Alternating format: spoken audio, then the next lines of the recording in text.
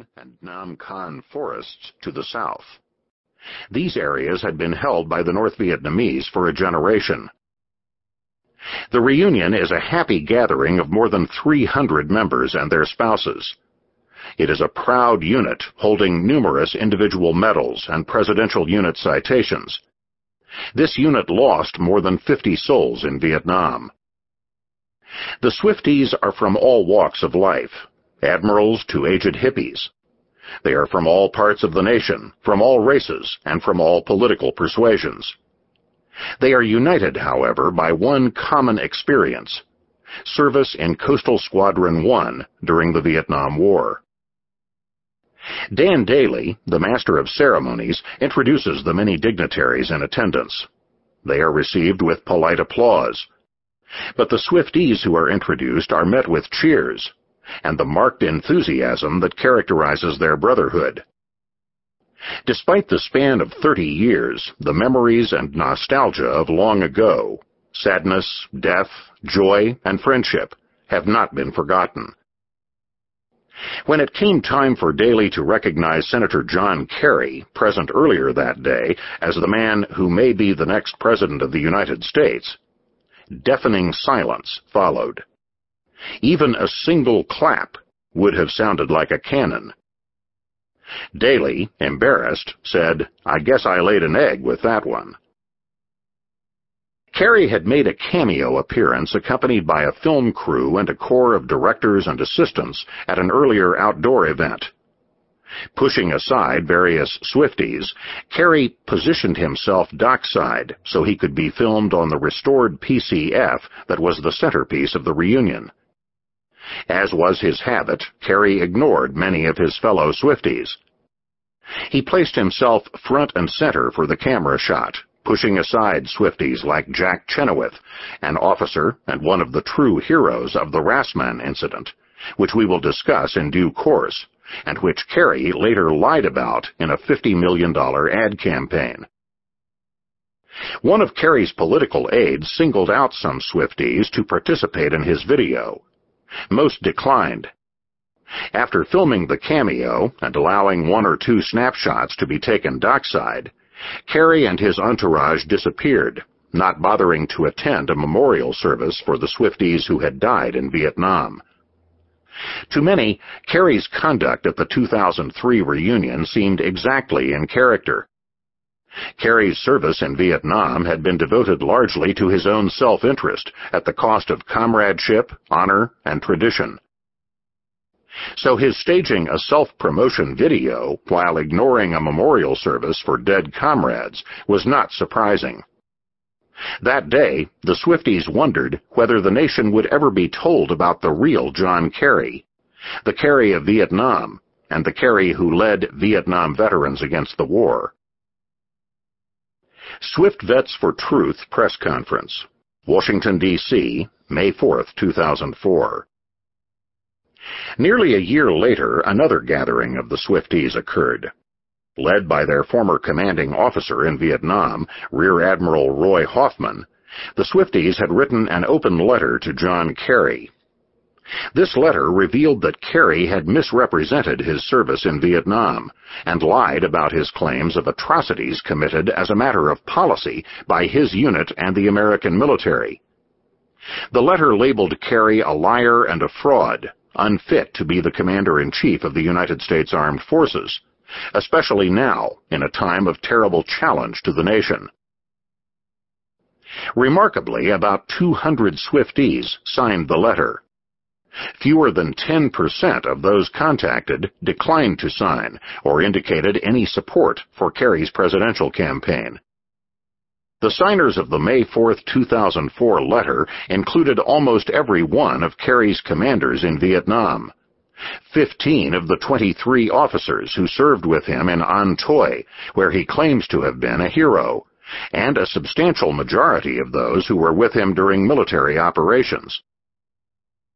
At the press conference, 18 signers rose one by one to the microphone and stated before the cameras why they opposed Kerry. The speakers included Kerry's former commander, Grant Hibbard, who outlined Kerry's disingenuous application for the Purple Heart. Sailors Rich O'Mara, Steve Gardner, and Jim Steffies, who had served with Carey, outlined his lies about purported war crimes in Vietnam. Officers such as Captain Bill Shumadine and Bob Elder were enraged by the falsehoods Carey told about invented atrocities for his personal political gain once he had returned to the United States. Perhaps most moving was Joe Ponder, a disabled veteran who was badly wounded in a battle that Carey's biography, Tour of Duty, wholly distorted, but which Ponder remembers vividly because of the battle wounds. Much of the pro-Carey media, which routinely rotates a few token pro-Carey veterans, simply ignored the press conference, focusing their attention instead on Carey's new campaign aircraft and its technical components. Only C-SPAN covered the press conference honestly, broadcasting it in its entirety. War Remnants Museum, Ho Chi Minh City, May 28, 2004. Shortly before Memorial Day 2004, wandering through Ho Chi Minh City, Bill Lupetti came upon the War Remnants Museum, formerly known as the War Crimes Museum. Lupetti, a Navy corpsman, had been stationed in Vietnam from 1969 through 1970 and had treated many wounded Swift vets. He was a corpsman at An Toi, the same tiny base and unit in which both Carey and O'Neill served.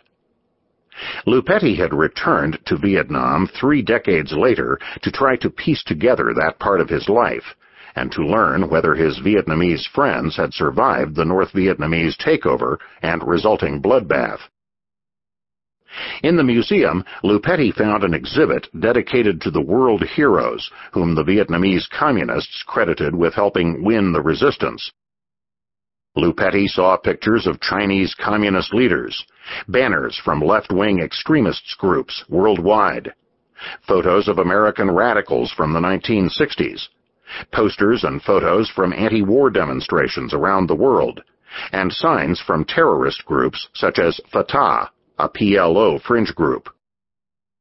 Lupetti's gaze came to focus on one particularly large photograph and celebratory inscription.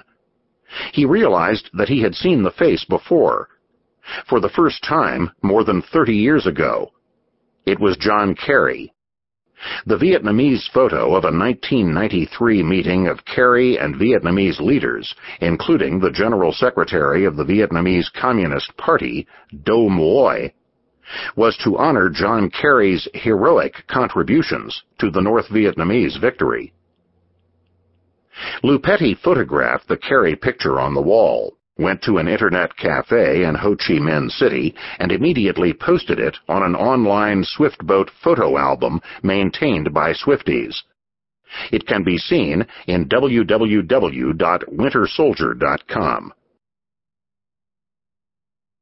This sequence of events, the 2003 Swiftboat reunion, the Swiftboat Vets for the Truth press conference, and Bill Lupetti's discovery of the Carey photo in the Communist War Museum in Ho Chi Minh City, raises a series of questions that we hope to answer in this book.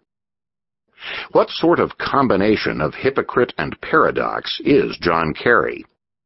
How can someone who, until recently, claimed he was a war criminal, who threw away his medals and supported the North Vietnamese with his words, who even met with enemy delegations in Paris while our soldiers were fighting and dying in the field, now switch sides to run as a hero of those he condemned as criminals in that war? Why is Carey's support among his fellow Swifties limited to the handful of crewmen from his boat and a few others whom his campaign presents to the media? Why do an overwhelming majority of those who commanded or served with John Carey oppose him? Why do the Vietnamese communists single him out for a position of honor, while those who fought at his side so uniformly condemn him? Why do the Swifties regard him as a man who would be a disastrous commander-in-chief? Who is the real John Carey, and why do we say he is unfit for command? The answers